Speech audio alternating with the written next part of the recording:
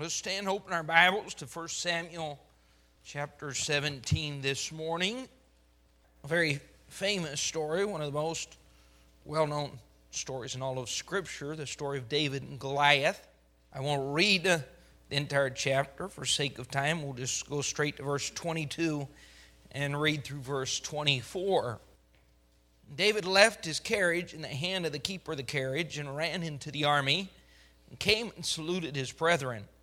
As he talked with them, behold, there came up the champion, the Philistine of Gath, Goliath by name, out of the armies of the Philistines, spake according to the same words, and David heard them.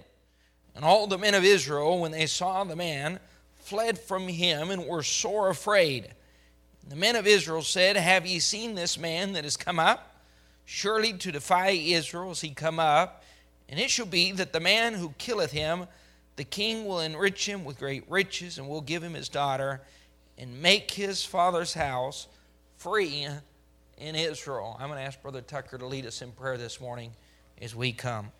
So we're going through the lives of the men that have been mentioned in Hebrews chapter 11, and looking at their faith, we have arrived at the life of David, and there's so much written about him. As I begin to think about his life and his faith, I've struggled with what angle to preach, what exactly to mention. David was a man of great faith, and I think it's necessary to go to probably the most famous event in his life, when he stood up to Goliath. But we see a faith that overcame fear, and too often we see fear in our own lives, the monster fear, the giant of fear. And if there's anyone that could have allowed fear to grip him and totally overtake him, overwhelm him, it was David. Because here in this chapter you see as a young lad facing a lion. He's keeping the sheep, and here comes a lion, here comes a bear. And I'm going to Alaska to hunt bear here in a couple of weeks, but I don't want to come any closer than a couple hundred of yards. Speaking of distance, I don't want to do a hand-to-hand combat. Matter of fact, I have taken a very large gun to the range and practiced on several occasions. I want to know exactly how to use that rifle, and I'm hoping that I get a shoot at that beast at least 200 yards away. Many have asked me, have you sighted it in for 100 yards? Absolutely not, because at that point I'm going to be running and not shooting. But David did a hand-to-hand combat with a bear. Can you imagine the fear that would overwhelm you knowing that you were being attacked by a lion or by a bear? And then we see him taking on the greatest warrior of this generation, a man called Goliath. 9'9", all animal, a beast. A man whose armor weighed in between 125 and 175 pounds. Can you imagine carrying that around and going into battle? You could kill a man by just throwing your shield on him. The spearhead, the Bible says, weighed in between 18 and 25 pounds. This was a mighty man, and here David is going into battle, hand-to-hand combat with this giant. Now, in David's life, we just see a continual struggle with incredible circumstances. From this point, he goes into the palace. He's chased by Saul, a madman, a king who's out of control. And for 10 to 12 years, Saul uses his power, his position, his army to chase and pursue David around the kingdom, seeking to kill him. Can you imagine if you lived every day with the thought that you had the national army seeking your death? And the king himself was living with one purpose in mind, to take your life? I don't know how he kept from being overwhelmed on a daily basis by fear. And so many other circumstances that we could talk about. Time will not permit it. But a lot of times we live dominated by fear, and a lot of those fears are imaginary. I know some of you read the story several years back about the lady from Arkansas. Only in Arkansas, and if you are from Arkansas, I don't want you to be angered this morning. This was one of your people. But this lady was sitting in the parking lot of a grocery store on a very hot day and suddenly heard a loud noise and something hit her in the back of the head. She put her hand up there and felt her brains coming out of the back of her head. Someone that was standing next to her car looked over, heard the same noise, watched as she reacted in pain and asked, "Are you okay, ma'am? What can I do for you?" And she said, "I need you to call 911 because someone just blew my brains out and I'm doing everything possible to keep them in my head." Well, actually, it wasn't her brains, but a Pillsbury biscuit canister that had exploded in the heat of the day and flung that dough against the back of her head. That's called imaginary fear. Too often we look at all the possibilities in life and we know the circumstances and we always imagine the worst. And rarely the worst happens, but we're thinking about all the potential consequences and dangers and problems that could result from this problem. And suddenly we're ruining day after day, week after week, stealing those moments of joy that we could be spending with our family and friends, but instead we're living controlled by fear. Now, there are two kinds of fear. There's a healthy fear, the fear that'll keep you from driving 200 miles an hour down the highway when you're in a hurry, because you don't want to crash or because you don't want a ticket that expensive. But there's also an unhealthy fear we'd call the spirit of fear. And too often, listen, if the world lives like this, that's understandable because they don't have a God in heaven that is their personal heavenly Father. But as Christians, we should not live dominated or controlled by fear. And here we see Satan is using this in the life of God's people. You have to understand, for 40 days, this giant came out, walked through this valley, yelled at them, defied them, mocked them, challenging them. If there's a man among you, any man, willing man, mighty man, anybody, send him out here to fight with me. Now, here's the problem with fear. They're living ashamed, embarrassed. Their cowardice is keeping them hidden in their tents. As Christians, here's what Satan wants you to do. He wants to put you in a very miserable spot. Because I can't imagine the misery that God's people daily waking up knowing we got to wake up again to this beast, to this animal, and listen to him. There's nothing we can do. Who's going to fight him? Who's man enough? Who's big enough? And here's what's sad. Saul, their leader, their warrior, their captain, didn't have enough strength or courage to pick up a sword. So who in the world was going to take this challenge? And here comes David. Now, can you imagine, here's a young man, 17 years old, been sent by his father. He's been keeping the sheep. He shows up, he sees what is taking place, and he sees, look what it says in verse 24, all the men of Israel, when they saw the man, fled from him, and they were sore afraid. This is the miserable condition that they're living in. This is the condition Satan wants you to live in. I remember reading a story about Hetty Green, a millionaire that died in 1916. We're talking about almost a century ago. She died with $100 million that she left to her children.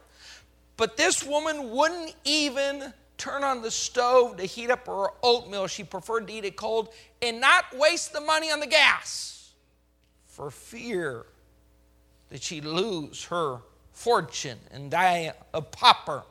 Her own child that needed to go to the hospital was left for days as she sought a free clinic and ended up having to amputate his leg because of the infection, because she refused to spend a dime on her own child.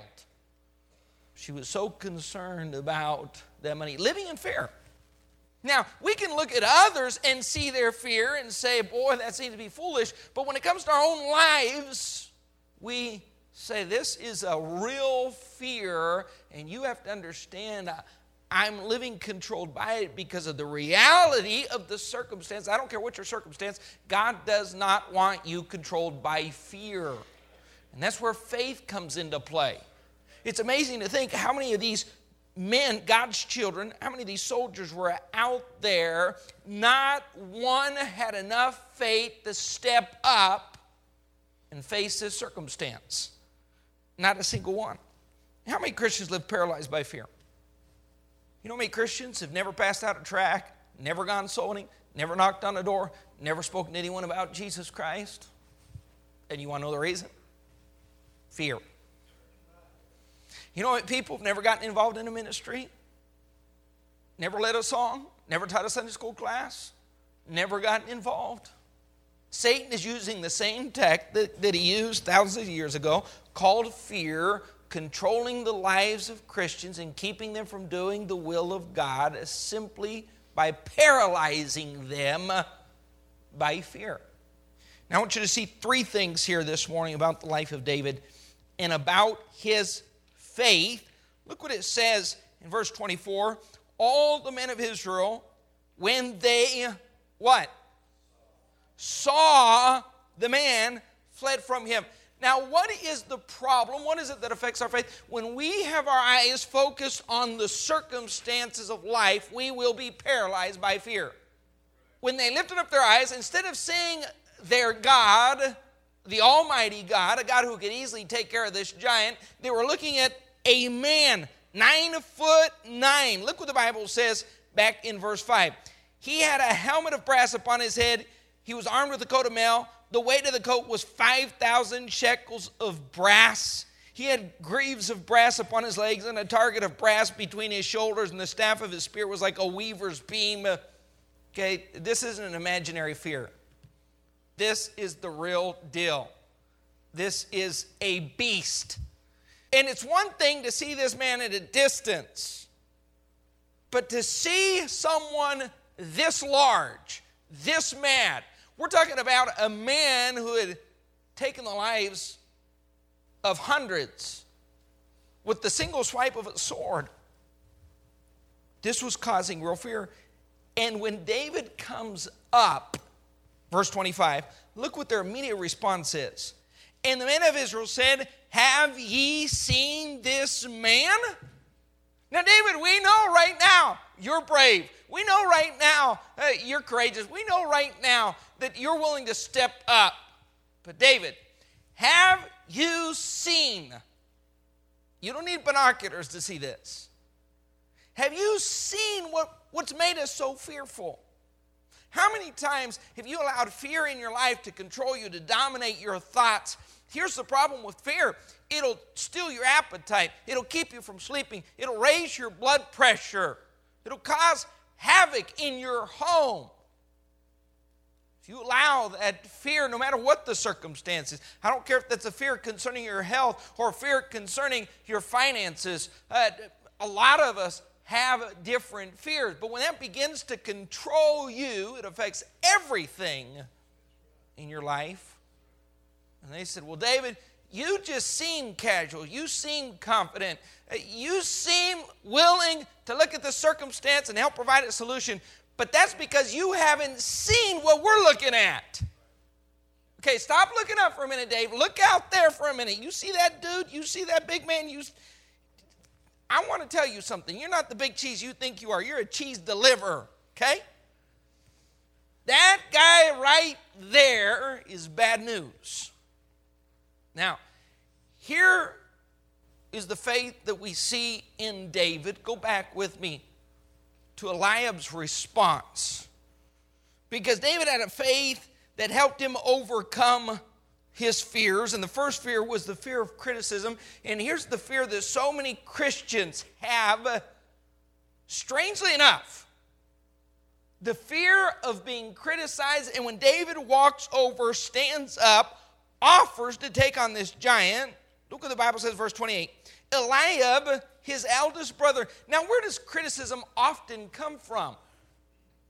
It's not the enemy. Listen, if we were being criticized by the enemy, it'd be much easier to take. But you know why criticism is usually so painful? It comes from an unexpected source. It comes from another brother in Christ. And when someone wants to stand up, he thinks, well, my faith is going to inspire others. But often faith only inspires criticism. How do you like that? How many of you have noticed that? You know, when someone steps out by faith, I'm going to make a faith promise, or I'm going to begin to tithe, or I'm going to become a soul winner, I'm surrendering to preach, or I believe God's called me to the mission field. It doesn't matter what step of faith that person takes. There's always a brother in Christ. Not just a brother, but look what the Bible says, an elder brother. That's even more discouraging. Because it's not a new Christian that's critical. It's an older brother that's been around, seen the battle, dealt with the conflicts, and says, well, you know, I know you have a lot of energy and zeal, but you need a little bit of knowledge. So let me tell you something about the facts of the Christian life. You can't give that. You can't do that. You're not going to make it. You shouldn't be a discouraging voice. Look what it says, verse 28. His elder brother heard when he spake unto the men, and Eliab's anger was kindled. Not only was he critical, he was angry. And he said, why camest thou down hither? And look at the disrespect that he shows, the criticism. With whom hast thou left those few sheep? Wow, you're coming here to talk about a battle, and you're a shepherd? Where's your heart? So what are you going to do? Beat him over the head with your harp or your staff? We know what this man can do. David, you left a few sheep to come down here. Now, here's what David understood. When it comes to criticism, you know the famous saying, if you don't want to be criticized, say nothing, do nothing, be nothing. Eliabs don't win the battle. Eliabs don't kill Goliath. Eliabs are not leaders. Eliabs have one gift, the gift of criticism. So don't worry about it.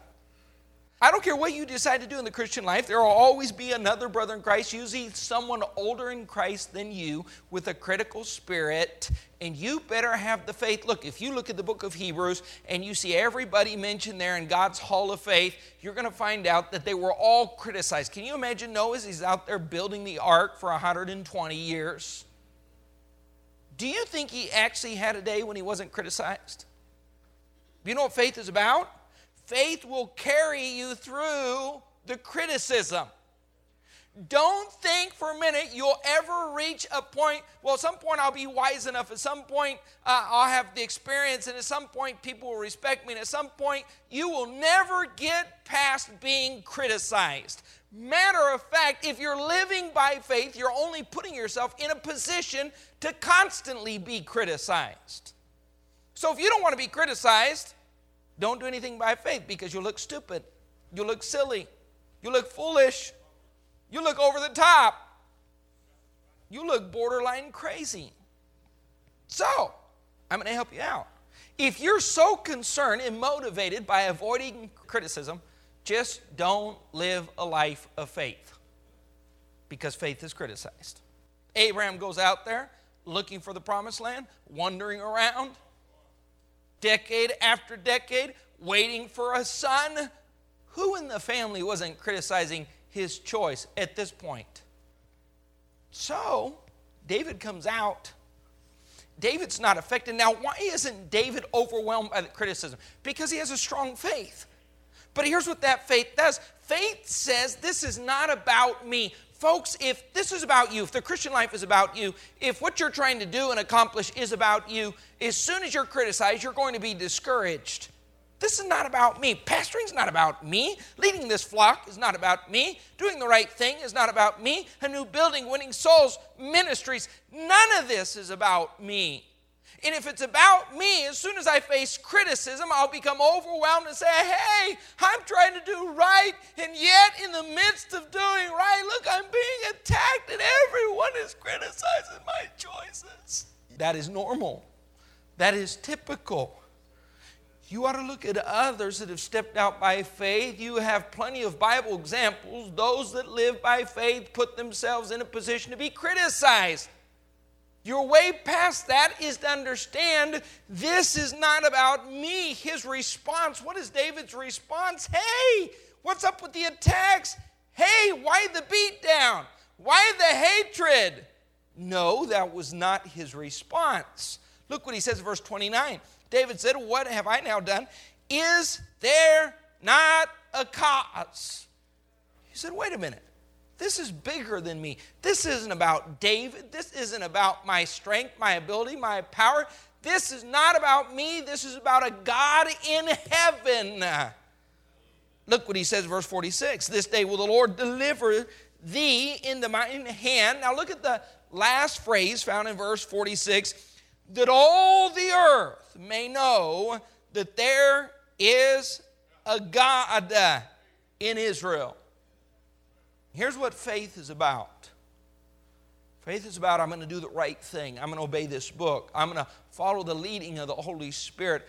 I'm going to step outside of my comfort zone and do whatever God would have me to do. And that means people are going to criticize you. And the only way you're going to make it past that criticism is to understand this was never about me in the first place.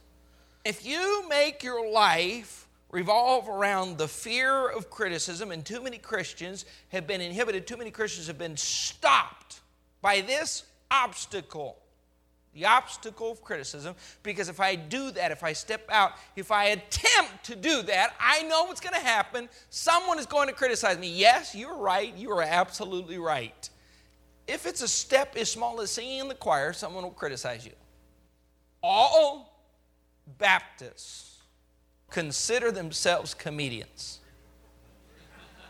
You know, God never called you to be a comedian. You know what you ought to say? I don't need to develop the gift of criticism. And if someone else has the gift, I don't need to be hurt. I don't need to take it offensively. I need to understand if I step out by faith, there will always be critics. This is bigger than people. This is bigger than the critics.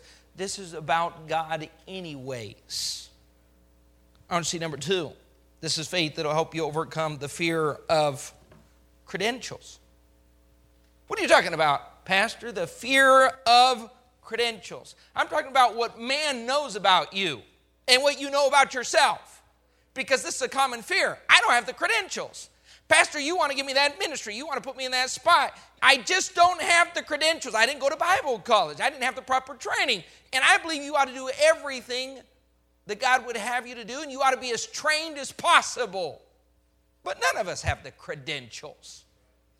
David didn't have the credentials. He showed up. He's 17 years old. He's just a kid. Look what Saul's immediate response is when David offers to go and fight this heathen Philistine. He said, thou, verse 33, Saul said to David, thou art not able. How many of you have ever thought that? God said, I want to use you. And you said, I'm not able. Now, let me just throw this in. You need to become comfortable with who you are. Too many Christians are uncomfortable. They live comparing themselves among themselves, which Paul said is not wise, 1 Corinthians. But too often, we're covetous, we're envious, we're jealous, we're concerned about the gifts that I don't have. Listen, I can't sing. Somebody say, well, I wish I could sing. And if you can sing, sing. If you can't sing, please don't sing. Not a special. Sing in the congregational where you can hide your voice. But you've got to become comfortable with yourself. I know people that are uncomfortable with themselves constantly are changing their hairstyles. If you're losing your hair, at some point, you've got to be comfortable with the fact that bald is beautiful. It happens to the best of us. You watch people, they go to the gym 3 and 4 hours. Listen, I don't want a size 18 neck. You need to become comfortable with the gift you have, because here's what happened. David was experienced with the sling, and when he showed up, Saul looked at him and said, I'm not comfortable. You don't even know how to use a sword. Here, let me give you my armor.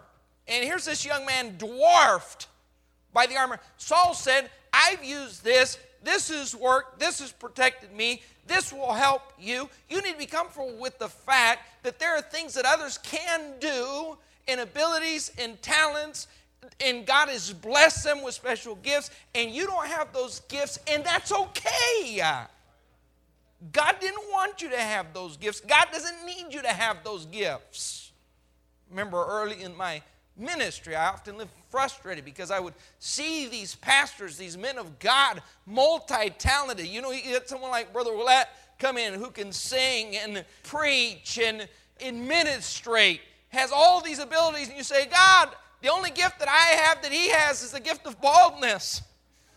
You watch Brother Baldwin, and he preaches with such power, and he's so dynamic, and then he goes over to the piano, and he can play the piano, and then he sings and has a booming voice, and you say, God, I can't play the piano. I can't sing. I'm not a dynamic preacher. I'm none of these, but God says, David, although you have nothing but a sling, I can use you in a simple sling.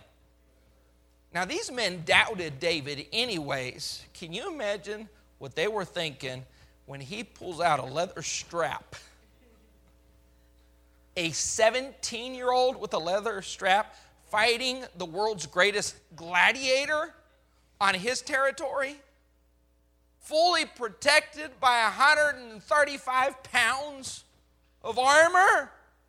David, what are you going to throw a rock at? A wall? A barrier?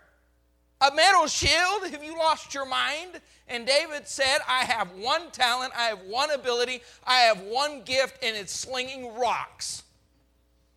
That's it. God said, I can use that. You know what we often fear the most? Our credentials. Because we look around and we compare our credentials with everyone else and say, well, he was raised in a Christian home. He had a Christian school. He had a great environment. He went to Bible college. He had proper training. He has special abilities. God's given him natural gifts. And it's amazing everything that he has in his favor. But me, and Eliab says, you are bringing us bread and cheese. And suddenly, you're the gifted fighter going to take on Goliath. Now, let me ask you this. How many were impressed when he said, well, I fought a lion and I fought a bear? Do you see them saying, ooh? I imagine most of them didn't even believe him. But they weren't impressed. You know what's amazing? There are so many people with so much as far as credentials, but they've never personally experienced the blessing, the power, the help, the deliverance of God. Now, let me ask you this. At some point, you've got to stop living your life based on someone else's testimony of faith. I mean, there are people that are 20 years old in Christ, never prayed down a breath mint. But boy, they know how to criticize anybody else that steps up by faith and wants to do anything for God. I mean, they've never seen God show himself strong in their behalf, but anybody else that wants to step up, step out, stand up for God, they're going to sit back and criticize. And he said, I have fought a bear. I have fought a lion. And beside all of that, it's a God in heaven that has to do this for me anyways. Sometimes God in heaven must laugh at our credentials. Can you imagine? Man is so impressed with himself. Well, I have a degree. Well, I have a beautiful voice, and God says, I gave you that, but it's not like I really need that. So you have a dynamic speaking ability. I gave you that. But if you try that without the Holy Spirit, it's not going to matter anyways. God is not in heaven waiting for someone with the right credentials to walk an aisle and surrender himself to the ministry. God says, I don't need your credentials. This is about my might, my power, my ability, my spirit anyways, not about yours. I want to see number 3. Go back with me to 1 Samuel 17. This is a faith that will help you overcome the fear of the crisis. Now, these are real fears. Christians, I thank God if you've never had to face a real crisis in your life. I've had to face crisis in our family, and the health of my children, crises leaving the mission field, crisis in leadership. When you hit a real crisis, here's how you'll know. You'll struggle to breathe. Now, when you hit a real crisis, just to sleep at night, the desire to eat, the appetite's gone. That's a crisis. Now, if you've avoided that, thank God, praise the Lord. I hope you make it through your life without ever having to face a real crisis, which is very doubtful. But when you get to the crisis, listen, these men, in verse 24, it says they were what? Sore afraid. They knew this was life or death. They knew this just wasn't their life. Now, folks, this isn't modern technology and modern warfare where things just get blown up. One moment you're breathing and the next moment you're in eternity. This is hand-to-hand combat. Can you imagine having a sword put in your hand? And you're looking at thousands of men with swords in their hands? And you're going to chase after each other and stab at each other until one man has the blood run out of his body, his head chopped off. Not a pleasant thought. But worse than that was the thought, if they beat us in this battle, it's not just us that are affected, but it's our wives, it's our children. You've read of the horrors of wars in these times. Women and children were chopped up as well. And they were not just thinking about themselves, but they were thinking about their families. And they were sore afraid, and they said, if this man defeats us, if this man takes our life, then he will also go in and take the lives of our children. He will also take the lives of our wives, our family. This was a crisis. A real crisis. And here's what David said. With fear, here's what's amazing. He goes down there. Now, I've heard all these subjects preached on before. How many of you have heard people explain that he picked 5 smooth stones because Goliath had 4 brothers? One of them with 6 fingers on each hand. Can you imagine that? What a monster. They were all giants. But they said, David was thinking, if I kill him, his 4 brothers will stand up. I think that's a bunch of baloney. You know why I picked up 5? The same reason you'd pick up 5. You would say, if I miss the first time, I'm going to try again. If I miss the second time, I'm going to try again. He's not thinking about his brothers. Do you think David knew about Goliath's family's history? They're just now introducing him to Goliath. He is saying that man has a shield and body protection, and I've got a very small target. And Buster, if I go through those 5, I'm going to find 5 more. I think he had already located a spot where he could pick up 5 more. But here's what he did. He faced the crisis, and too often in life, we go into that moment of crisis, and all we can think about are all the details that the doctors have told us. I remember the surgeries that Ashley has gone through, and when we sat down with the doctor for the first time, I remember we went home at midday, got in our bed and went to sleep and didn't wake up till the next day. And I'm not a sleeper. But when you have a true crisis, suddenly you want to shut everything else out. Telling you, your daughter may experience this, your daughter may not live. Most likely, if she does live, she'll deal with this problem for the rest of her life. And doctors nowadays, because of all the legal liabilities, not only are they going to tell you about the problem, they're going to tell you all of the worst scenarios that could possibly happen. And you simply can't deal with that. It's overwhelming. When you come to that moment of crisis, not a matter of if, but when, you better understand faith is what will take you through that crisis. Now, I want you to think about this, and we'll be done. In a moment of crisis, look what had happened. Saul was so paralyzed by fear. Saul, the great leader of the nation of Israel, did not have enough strength, power, or energy to even lift a sword. And how many times have I seen Christians in this spot? So paralyzed They couldn't even pick up a sword. Grown men with grown muscles, so paralyzed by fear, they can't even lift the weight of a gospel tract. Yes, paralyzed by fear. Men in a hospital having spoken to a doctor, so paralyzed by fear, they sit down on the couch and can't get up. So paralyzed by fear, they can't respond.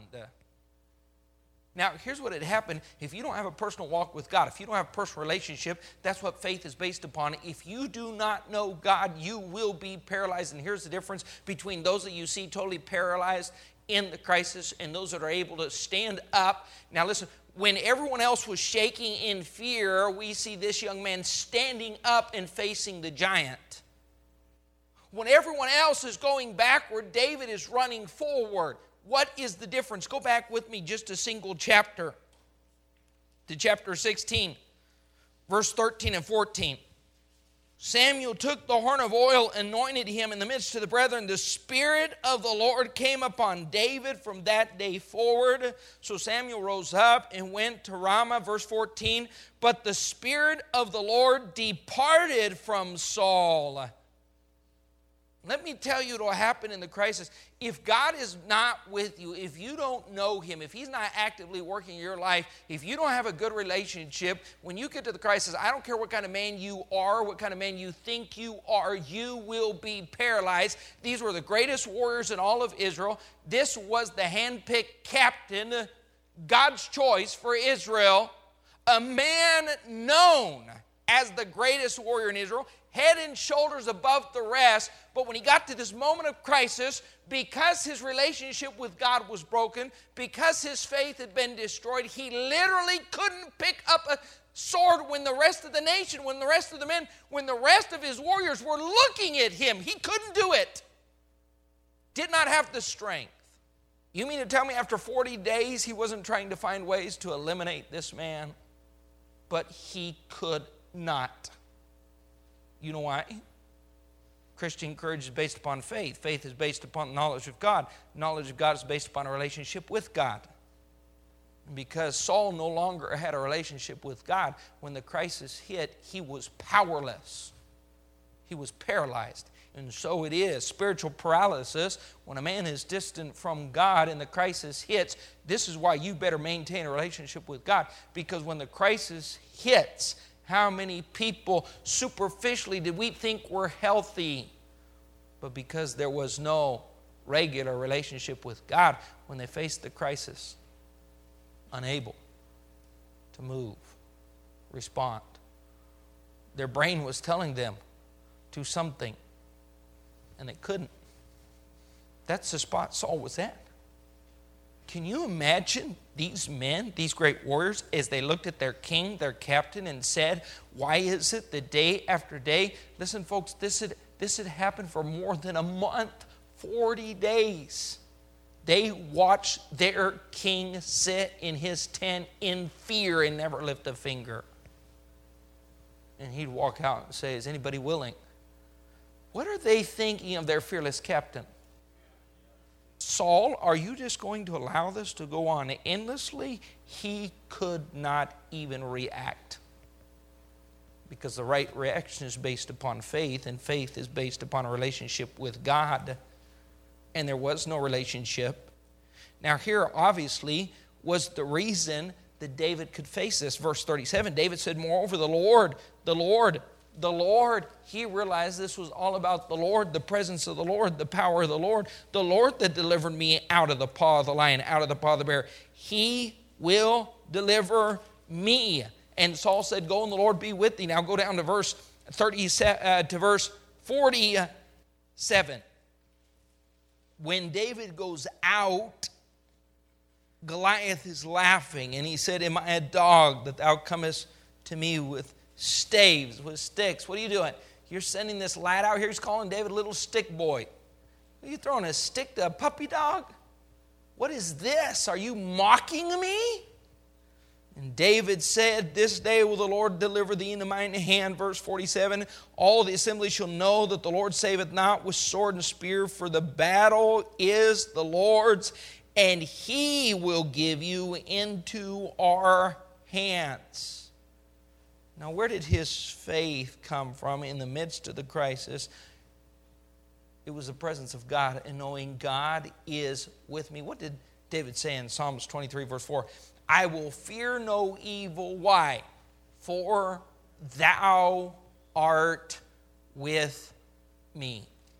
The only thing that will keep you going at that moment is knowing this is in God's hands. There are just too many things out of your control. Now, here's what you can do in a crisis. You take care of the things that are in your hands, that are in your control, and then you got to say everything else, I've got to leave with God. If those things are out of my control, they've got to be in His hands. And too often we try to take those things that are out of our control and try to find a solution. Try to force a resolution.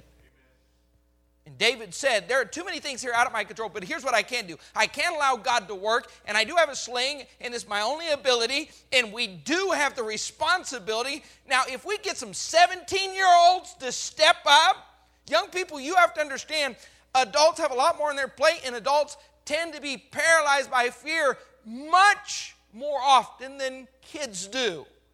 So stop waiting around for some miraculous, magical, mystical moment when suddenly, I'm 30, I'm a soul winner, I'm a preacher, I'm a blessing, I'm a leader. You got to say, I don't have to be 30, I don't have to be 40. I have to be willing. An adult may look at you and say, all you have is a slingshot, a strap of leather, a pocket full of rocks. Show us your credentials. And you are going to do something for God. And David stepped up in this crisis and said, this isn't about me. God is with me. And David was the one that stepped up, and he took that sling, and he slung it around, and he ran. Here's what's amazing. He ran toward. Now, here's what I would be doing. I'd say, okay, God, if you're in this and you're the one guiding this rock, how about let's do about 250 yards, and I'll sling it, you guide it. I remember the first time we went to Alaska and we got in this plane. They fly you out to the middle of the wilderness, tundra. You cannot leave. They said there's no way in, no way out besides plane. Your phones don't work. They said don't get hurt, don't get eaten, because we don't come back for a week. So if you do die, we won't know about it till Saturday. So try to stay alive. But I remember he landed that plane on about 100 yards of runway. And we got out, and there's a little piece of plywood propped up, making this little lean-to cabin. And he got out. We stood at the door of the cabin. He said, you see that way? Yes. He said, if you have 150 feet that way, if you happen to see the bear and he didn't see you, so you had time to get your gun, load the shell, get in position, sight it in, and that bear saw you. He said, you have one shot while you're aiming if the conditions are absolutely perfect. And I said, I have a question. How long does it take for that bear to get from the edge of that runway? If he's on the edge of the runway, not if he's across from the cabin, but if he's on the very far edge of the runway to you, how long does it take? I said, I don't know. He said, 4 to 5 seconds. Now think about this. You got off the perfect shot, and you have a bear running at you, and you know you have 4 to 5 seconds before he has your head in his mouth. Do you get off a shot is the first question, and if you do, is it anywhere close to the bear? Now, do you think David's not thinking the same thing? I've got about 150 feet. I want to keep this distance because I don't have a sword. What he wants to do is get close enough to swing that sword and take off my head. I have a sling. I don't want to do hand-to-hand combat. I want to keep a football field in between me and him. You say, he didn't know anything about football. Would you get your mind back on the message and stop trying to distract me? But that's not what David did. David didn't stand off in the distance and throw that rock as far as he could. The Bible says he began to run towards the enemy. He's running at him. What was going through Goliath's mind about that time? A rock. rock suddenly hit him. The Bible says it sunk into his head. And then David did the smart thing. He said, I'm not taking any chances with this fella. Maybe it's just a slight concussion. So he runs over, grabs the sword, pulls it out. About that time, everyone standing around can't believe it. Their jaws are on the floor. They're standing there in disbelief. And he stands up. I bet David struggled to lift up that sword. He didn't have to swing it. The weight of it falling down cut his head off. Now let's see David's mindset for 1 second. We'll be done. Psalms 27, verse 1. Psalms 27, 1. The Lord is my light and my salvation. Look what he says. Whom shall I fear? The Lord is the strength of my life. Of whom shall I be afraid? When the wicked, even mine enemies, my foes, they came upon me to eat up my flesh. Maybe he was thinking of Goliath when he wrote this. When my enemies came to eat up my flesh, they stumbled and fell. Maybe he's thinking about Goliath when that stone hit him right in the forehead. Though an host should encamp against me, my heart shall not fear. Though war should rise against me, in this will I be confident. Where's this confidence coming from? Knowing God's in charge. God's in control. And if God isn't doing this, I'm sunk anyways. David knew this isn't 10% me and 90% God. David knew. If God's not in this, I'm done anyways. I might as well go out there. I might as well give it a shot because this isn't about my aim. This isn't about my talent. This isn't about my ability. This isn't how fast or how far I can sling this rock or if I pick out the right size. This is about God. God's got to make this happen. You know what Paul said in 2 Timothy 1:7? God hath not given us a spirit of fear, but of power and of love and a sound mind. Who's the only one in this circumstance that had a sound mind? David. One man. You know why? In the crisis, faith is the only thing that'll give you a sound mind. Now, we're going to have one moment of confession here. Not open confession. Not visual confirmation. But answer this question in your heart. Have you ever been in a moment of crisis, been overwhelmed by the circumstances, and lost your mind temporarily? Have you ever found yourself there and you said something, you did something, you thought, oh, wow. You literally, whether that was for a minute, an hour, a day, a week, maybe even a month, you lost your mind.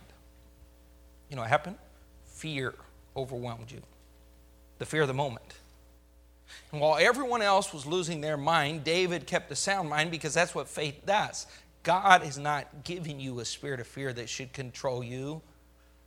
God is giving you His presence and His promise and His power, and that'll help you keep a sound mind in the crisis. And if you find yourself losing your mind or having lost your mind, you have to say, my problem is not this situation or the circumstance. My problem is fear, and God wants me controlled by faith, and that'll only happen when you're maintaining a regular, personal walk with God.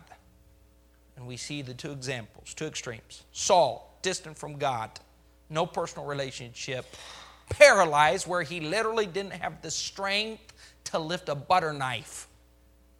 David, a young man, no experience, standing up to this giant, defeating him. Why? Personal walk with God. When he got to the crisis, the only one with a sound mind saying, this is about God anyways. Thou art with me, and if you're with me, I will fear no